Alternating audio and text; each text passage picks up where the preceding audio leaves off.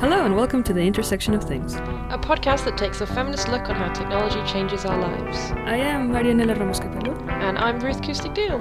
And we're here. Welcome to the International Podcast Holiday Day. Yep. Is it really? we just made it up. We made up a special holiday for podcasters to take the 10th of December off. Yeah, I hereby declare this the Holiday Special. Ooh. How are you? I'm good. I had a really nice weekend away. I went to see some friends, hang out with an adorable baby, and, enjoy the north. The north? Yeah, where it's cold. And then come back to London, where it's also cold, it turns out. Yeah, I hate winter. Vancouver's just been wet, which, breaking news. Vancouver's wet.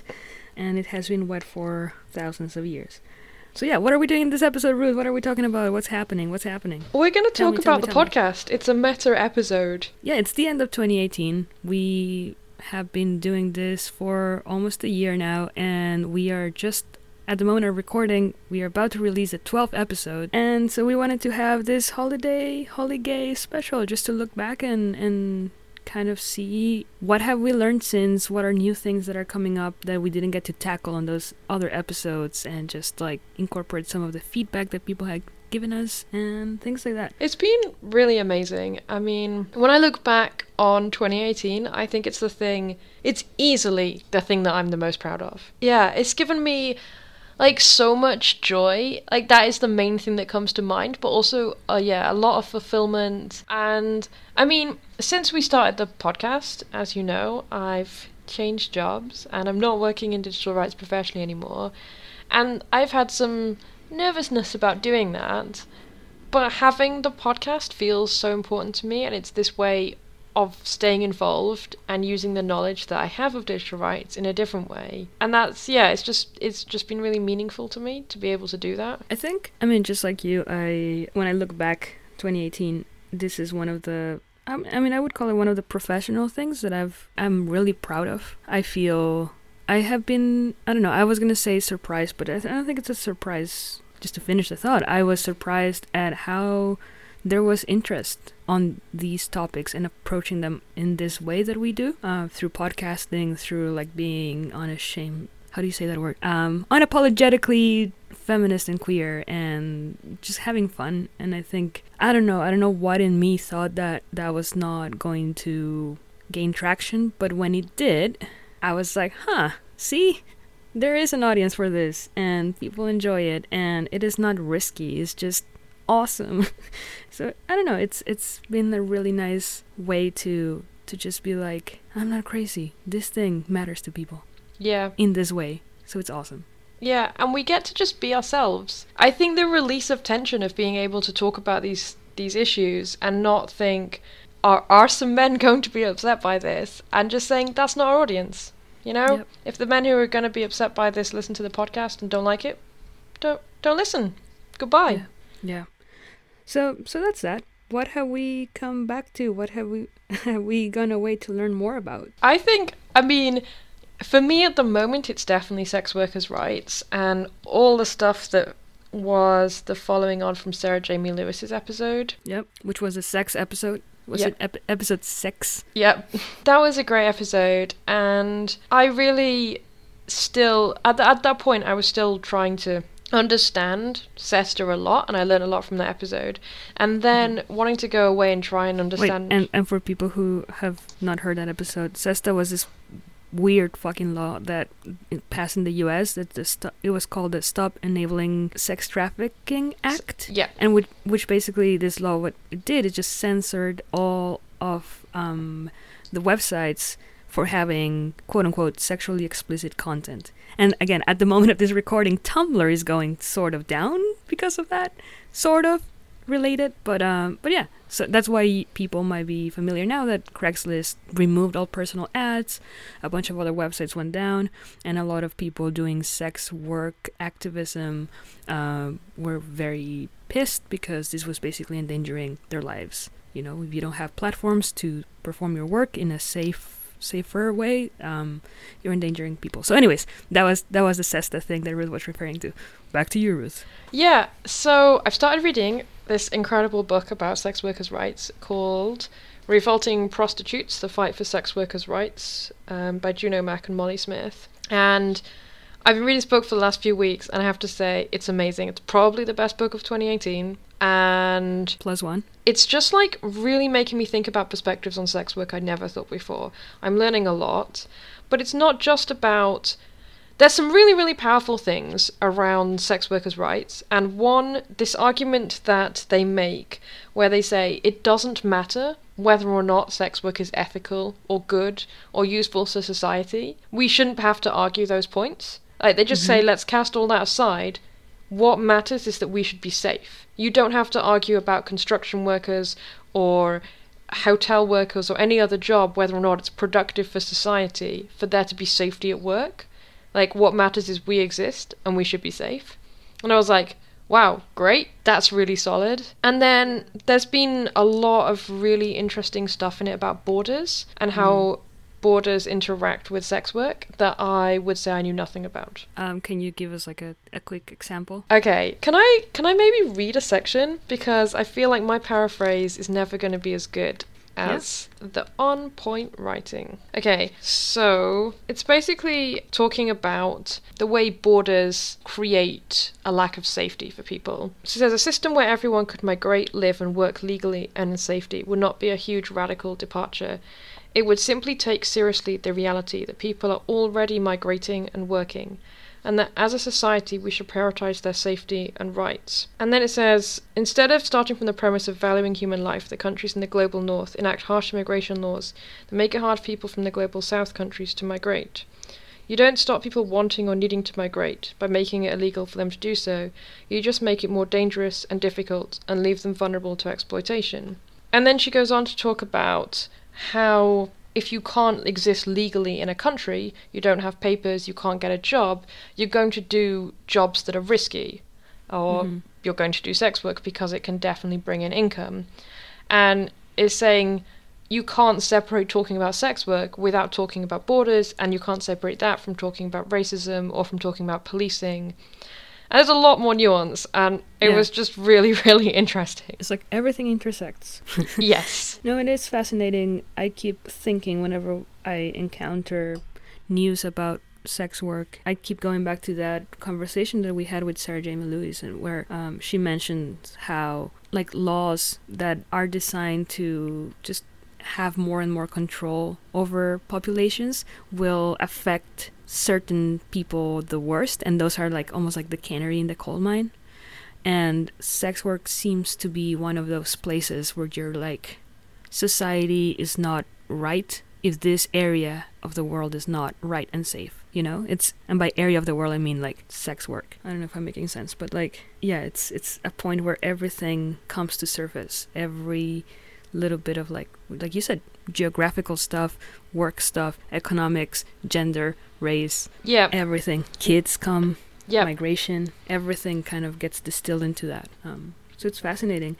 One thing that I really liked about this book, and don't worry listeners, we're gonna talk about other things too, but like one thing that I really liked about this book was how right off the bat they kind of acknowledged the main two sort of positions.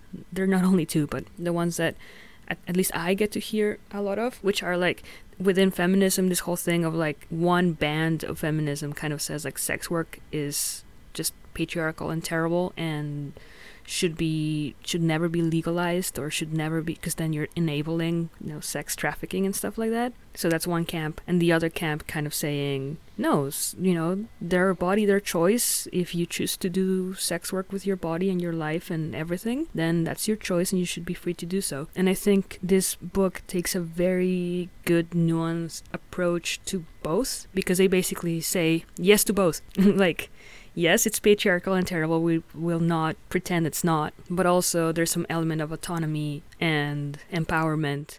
And that's actually, they do say that they never refer to sex work as empowering, but like there is an element of autonomy and decision making that's like present, I guess, in every conversation around it. I don't know. Also, they're saying should be. Yeah. And I really like that they kind of look at it from this work perspective. Pragmatic. I think that they say, okay, we will steer away from the philosophical and moral conversations.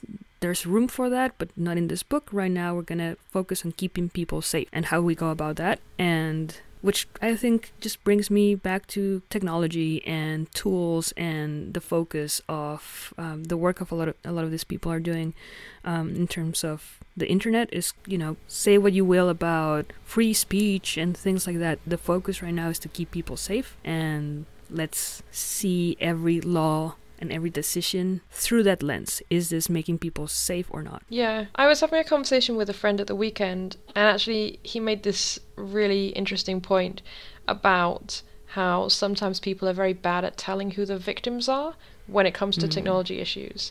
And I thought that was spot on, and I think it's kind of what we're hoping we can get right here. It's always tricky, but so much of these conversations about free speech always seem to end up trying to protect people who have a lot of power and trying to talk over or ignore the concerns of people who don't. And I'm just like, if you find yourself doing that, maybe pause and think, okay, like, who is actually a victim in this situation? And who is benefiting from this, which is another way to go about analyzing things, right? It's like, all right, who really gets to benefit from this law? And be very specific. For-profit prisons and the Republicans and their messaging. Like, why now? Why so loud?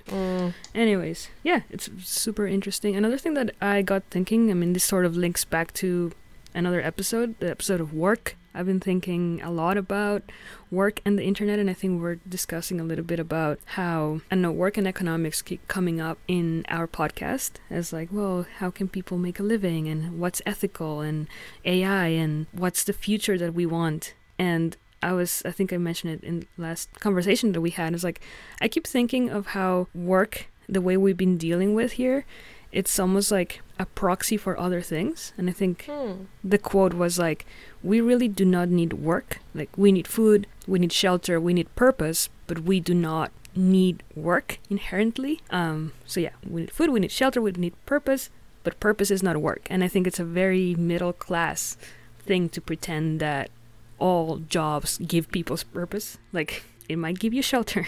So when you start looking at it through that perspective, then things like AI and like artificial intelligence and robotics and all of the panics of like, who's gonna employ the people, I think can get reframed a little bit into like, okay, so people do not need work. They need all of the other things that I mentioned. How can we make it so that technology gives us that service, and so we can just pursue the other things? So I don't know. I've been thinking a lot about that, and I think we did not tackle that it was episode 2, work. What do you think? Yeah, I think we definitely need to really talk about robots in depth at some point. I think there's a difference between employment and work, perhaps. Because I was thinking about all those campaigns to try and get like housework recognized or motherhood recognized as work. And there is a real power in that word, like we were just talking about sex work, and how like there's a point that actually, I'm just jumping straight back to that book, that she said about how the first thing that comes from naming something as work is having the ability to choose not to do it, which I thought was really interesting. So yeah, I do think there's a difference between saying we don't need to work and saying we don't need to be employed, because I think that some of those things we will always need to do, like caring for others. I guess the question is whether or not we name it as work in the future. Yeah, I mean, there are some basic human activities that that are sometimes attached to money. So I'm saying work basically as like a paid activity, or an activity that's not currently paid but should be, because we live in this capitalist system. That's basically how I was approaching it. Yeah, I agree that we need to have like a more optimistic view of robots and of automation, and so far everything seems to end up feeling really negative, but I think it's because what happens is you get exploitation, or people saying like, well, I can use this as an opportunity for profit to drive down wages and make more money, rather than saying how can we use these things to actually improve our lives. So I think it'd be really interesting to have a look at some of the examples of those, like where robots are actually genuinely helpful. I mean, I always cringe at the word optimistic, because I do recognize that the panics that are attached to that are very real. I mean, what's the easiest thing that's going to happen in a capitalist world? That people are going to be unemployed, and then the robots are just going to be made to just produce more profit for the person who owns the factory or whatever. You know, like I understand, and I am willing to put money down. I'm not, because I don't have money. If I had money, I would put it down betting on, like robots will serve capitalism, of course. But it's really cool to just, again, imagine a better future and start kind of mapping out how we get there, which takes us to sci-fi. I was literally going to say, now I'm thinking about sci-fi, and it's all these questions about how can we imagine a better world for ourselves, being kind of cheesy. Yeah, sci-fi episode. That was so good. The sci-fi episode has been one of the most fun episodes, I guess, for me to do. I mean, the interview was amazing. Thank you, Deji, for your time. It was kind of cool just to get playful in terms of like a theme that allows you, and basically centered entirely around imagining things. Imagining, obviously, worst case scenario, which shout out to my brain, is really good at that. But also imagining best case scenarios, or just kind of storytelling as a way to just craft what new possibilities and new presents, not even new futures, but like if you imagine new presents, you're like, holy crap, you start imagining or questioning, why are things the way they are right now? Yeah, you know, I think that's what Star Trek does really well. The thing that we didn't manage to talk about, shockingly, but I'm a big Star Trek nerd. And I always love that what they're doing in so many of those episodes is just taking an issue that's current and right now, and then like casting it through that different lens. It's let's imagine a planet where this is the core subject of that people and that race, and using those kind of microcosm things to reflect back on us.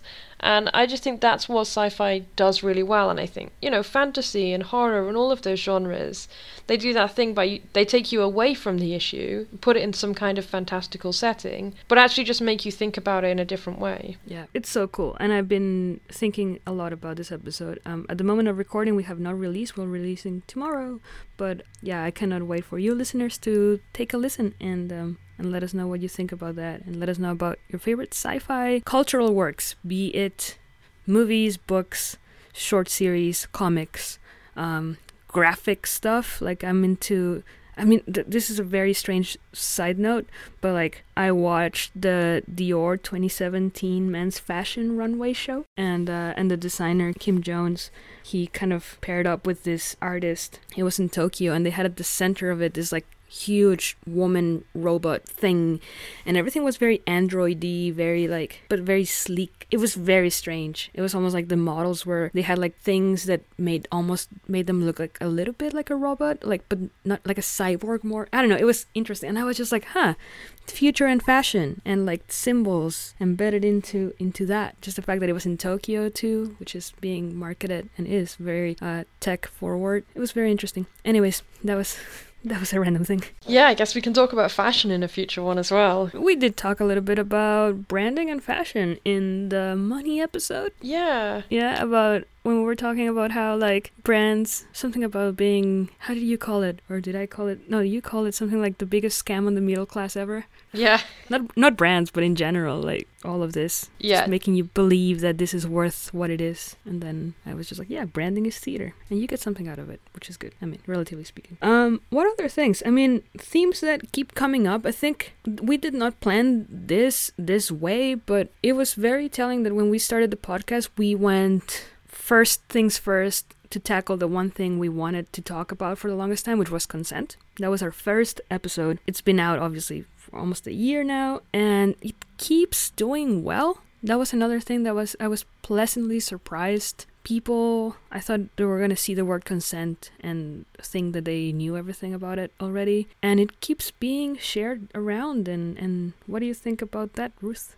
It makes me so happy. And I've been realizing how much of a core value it is for me.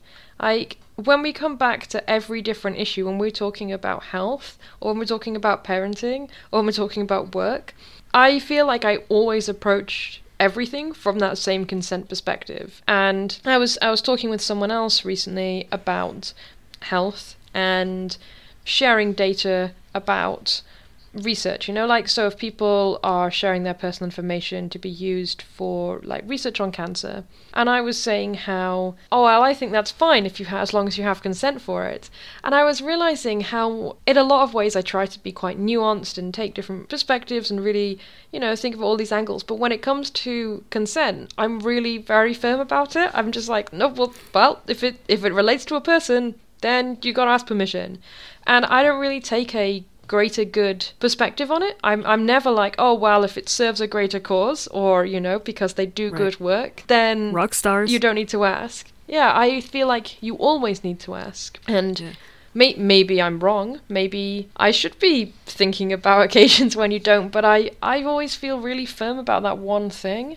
And I find it really helpful to have a core point of view on something like that. Yeah, I think, I mean, one thing that I learned from that episode was the concept that you introduced, at least I was introduced to this concept by you, which was the castles of consent. I keep using that example a lot whenever friends and other people and I are talking about this topic or something related to consent. For the listeners who have not listened to consent, please go and listen to it. No, I'm just kidding. The castles of consent, as we talked about it in that first episode, is this idea that consent is not always a binary of yes or no. Is that it's a relationship that you build upon, and where the choice should always be there. But it's like, I think in this particular example, the comic book that is, was it a comic thing? It's a webcomic series by someone called Robot Hugs. Shout out. Yeah, and it's almost like it's explaining how, yeah, maybe sometimes if you already have a relationship with someone, there are some things that you won't ask as in yes or no. But there's always that implicit, you know, choice of like, you can always, I don't know, you can always say no. I'm not explaining this correctly. Shall I try? Yeah, you should try. So it's the idea that when you get into a relationship with someone, you build a castle together that's your shared understanding of what is okay with the two of you. So you build up your castle where you can kiss each other whenever you want. You can grab each other on the ass whenever you want, and that's part of your castle. And then when you want to change something, you can sit down and have a conversation and say, I no longer want this, so we're going to like remove this wing from the castle, or I want to try putting this thing in, so they're going to like add another tower or put a portcullis in, and then that's your new castle. And yes, you can obviously say yes and no, but the idea is that it's not around saying like every single interaction in a couple I have to ask consent for. It is around that shared understanding that you have, that you've built together, and that's your consent castle. Thank you. That was great. You know, just this idea is about building trust, building a relationship, be it one-on-one, or 1-on-4, 1-on-3, whatever. No, but like also in terms of community, and I don't know, I think it is very interesting for me to approach that building community from that angle, because it is, you know, building trust. How do you build trust? Also, how do you build trust in a way that's always, well, no, people are always aware of what they're giving or asking for. I don't know, it's trust building. Maybe there will be another episode on this. Clearly, my thoughts are half-baked. That's interesting. Like taking that application and thinking about how it is in small communities when a new person comes along and you kind of have to show them your community norms and that kind of thing. Yeah, I mean, I've also been thinking, again, at the moment of recording, there was just this thing that the Blog Brothers, Hank and John Green, do every year, which is a Project for Awesome. They basically, it's like a marathon of them live streaming stuff and getting money for charities that then people make their own videos for each charities, and then like people vote, I think, on who gets the money. Anyway, they've been doing this for a few years now, and it's a lot of fun. And I was thinking about them in terms of community, because for example, each year Hank puts out a survey that's really long and it asks a lot of questions. Like I think once I filled it out, it took me 20-30 minutes. Like that's a long ask for a survey, right? And it was very personal, you know, things like who do you vote for, but also like the answers were like very complex. They were like, I voted for this, I voted for that, I voted for this, but I wish I had voted for this, you know. It was just, anyways, and I was just like, holy crap, why do I feel okay giving these people my answers, even though I know they're not gonna be tracked back to me or whatever? there was a lot of information there. And I was like, oh, because I like them. And I've been in this community for like, what, almost 7 years or more, following their work and stuff. And so far, they've been really good at building that sense of trust, and they wear their values, in the open. So I consented to giving them some of my info, and I hope it works. Anyways, that was a segue. Yeah. I did the survey too recently, and I'm on like a massive John and Hank Green binge, pretty much because of you. Haha. Yeah, John, Hank, if you want to come to the podcast, you're more than welcome. Anytime. Yeah. Anytime. What else? What about thanking people? Shall we do that? Let's do that right now. I have to thank my friend Becca for having amazing conversations with me and helping inspire some of the conversations on the pod, and also for just constantly sharing the podcast. Thank you. That's been really helpful. I initially wanted to start the thanking with thanking all of the people that we have interviewed in this podcast. I mean, we've already been talking about Sarah Jamie Lewis, who was interviewed for the sex episode. That was so awesome. Corrupt, openprivacy.ca. Who else have we interviewed? Lee Honeywell. Was amazing. That was a really tough episode for me to record, like the Rockstars episode. And Lee was super cool, and look her up too. I think her stuff is at tallpoppy.io. Look in the footnotes. We're going to link to everyone there. Who else have we interviewed, Ruth? We interviewed Ian Clark. We talked about libraries and Yes. radical librarianism, archiving, and all of that stuff. That was really interesting.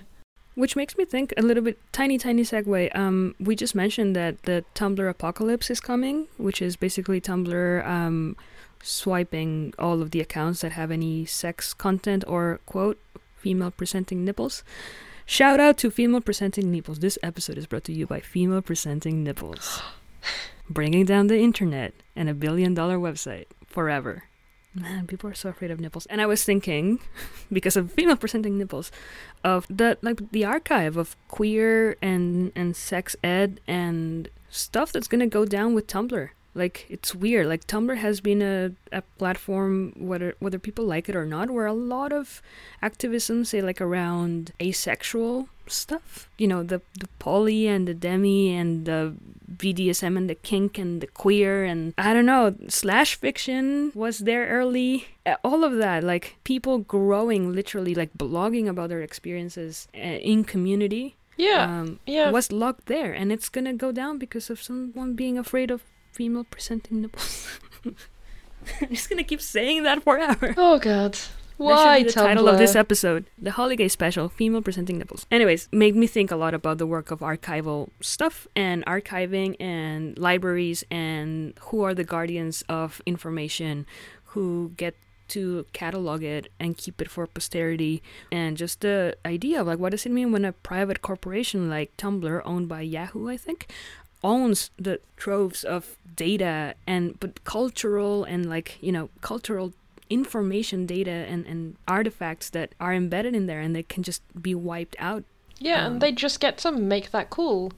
Just decide again, like, without asking you, well, this is what we're gonna do now. It's all gone. Yeah. So Ian, thank you for being a librarian who's radical. And then Deji. Yes. Who we already also talked about, the author of Nigerians in Space and After the Flare. I mean, I can't wait for all of you to listen to that interview because, what was one of the questions, Ruth? Like, why do we keep talking about space being colonized? Why colonize space?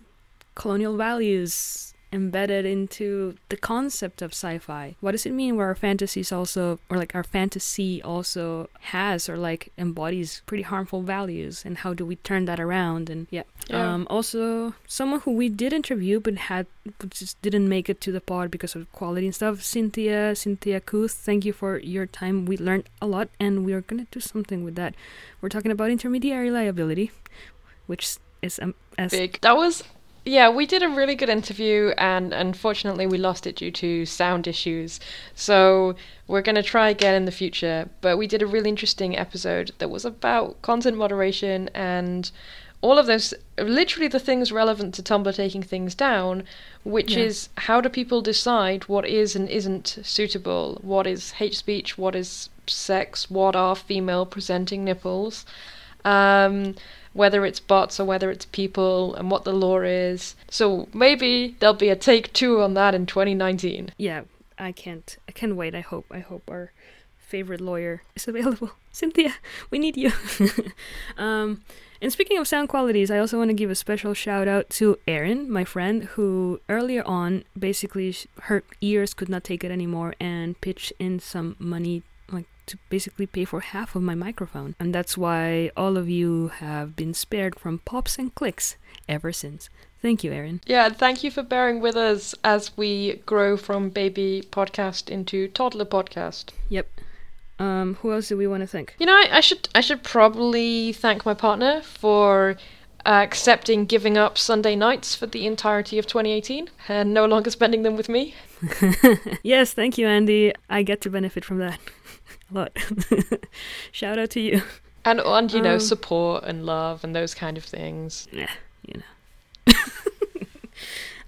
More thank yous to avid listeners. Trish, another friend, an early listener, someone who also made me think about queer space in your ears. I think one of the things that she's mentioned is how, like, you know, you can have the podcast playing in your head in any area of the city, and you have, you know, queer voices, queer space being created around you. You're thinking about it no matter where you are, in what context. And at some point, I'm just like, that we will tackle in 2019 cities and space and stuff like that, something that's very dear to my heart. That's and my brain.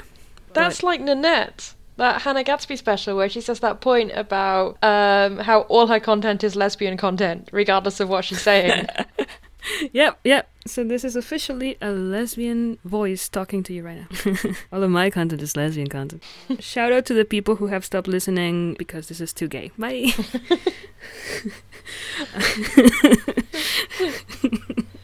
Who else? Jazz, Atina, some of the people at the data science masters at UBC who I know have been listening. Thank you for that. Sam is a teacher. Quoted Sam before, or I've quoted Sam before. Thank you so much. And then River and Cynthia for just being awesome and making me think a lot. So it's, yeah. I mean, this podcast is like a work of community. Like, nothing is done by one or two people. And I think it's really good to just thank people who allow us to be, or to have the conditions that allow us to do this. So shout out to my friends. Oh, yeah, every single friends. and my friends. Yeah. No, my friends, Ruth, not yours. All right.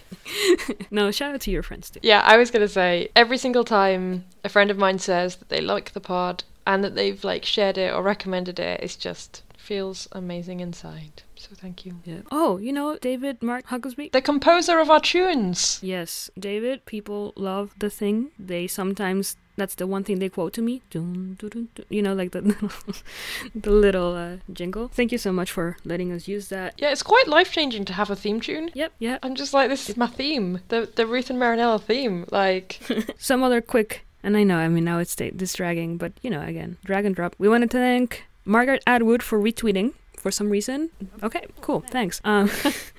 Internet Freedom Festival has also supported this podcast. They invited us to a glitter meet at some point. I was just there virtually, and they've been like pushing the podcast too. Thank you so much for that. Oh, I want to say thanks to Alp, Ishik and Hannah at NetBlocks, who are a really amazing digital rights organization who are working around internet censorship in Turkey, and who invited me to speak on behalf of the podcast recently and have shared and promoted the pod as well, and are just generally very inspiring activists. So you should check out their work. Look for NetBlocks. Yep. Oh yeah, and Melody Patria Access Now for also sharing and promoting the podcast and being inspiring and badass all around. And just a shout out to Ray, who wrote to us and like was very awesome. Huge letter. That was awesome. Anyways, yeah, thank you all for hanging out with us, letting us hang out in your ears. Yeah, this podcast has been a lot of fun. We cannot wait to tackle some other things in the new year. I hope you just get to have a blast, and I know holidays can be tough for a lot of people. They can be awesome for a lot of people too. Just find your people, physically, virtually. Find your podcasts, find your space. Yeah, know that we're here and we're queer and we're podcasting for you and for us and making the things we making the things we want to make, which is awesome. So yeah, take care this holiday season. Ruth, What do you want to say? I was going to say, have a fantastic 2019 to all of our listeners. I think you covered it with this podcast is sponsored by gratitude. Yeah, that is that. And thank you, Ruth. Thank you for just podcasting and giving so much of your time and energy and sharing this with me. That's awesome. Oh, thank you. And I was just saying about how this podcast was meaningful for giving me happiness and joy and fulfillment, and it's given me lots of reading, and I've really enjoyed the time to do that, but also it's given us a much closer friendship, and that's really nice, so thank you. We're probably missing people, as in people to say thank you to, but thank you to every single person who has written things that we've quoted, all the work, all the things, to a couple of editors that have edited some of the things that we have not been able to edit. Thank you for your work, and we should just wrap. Yeah, we'll see you in the new year. See you, 2019, and make the best out of 2018. Bye. Bye.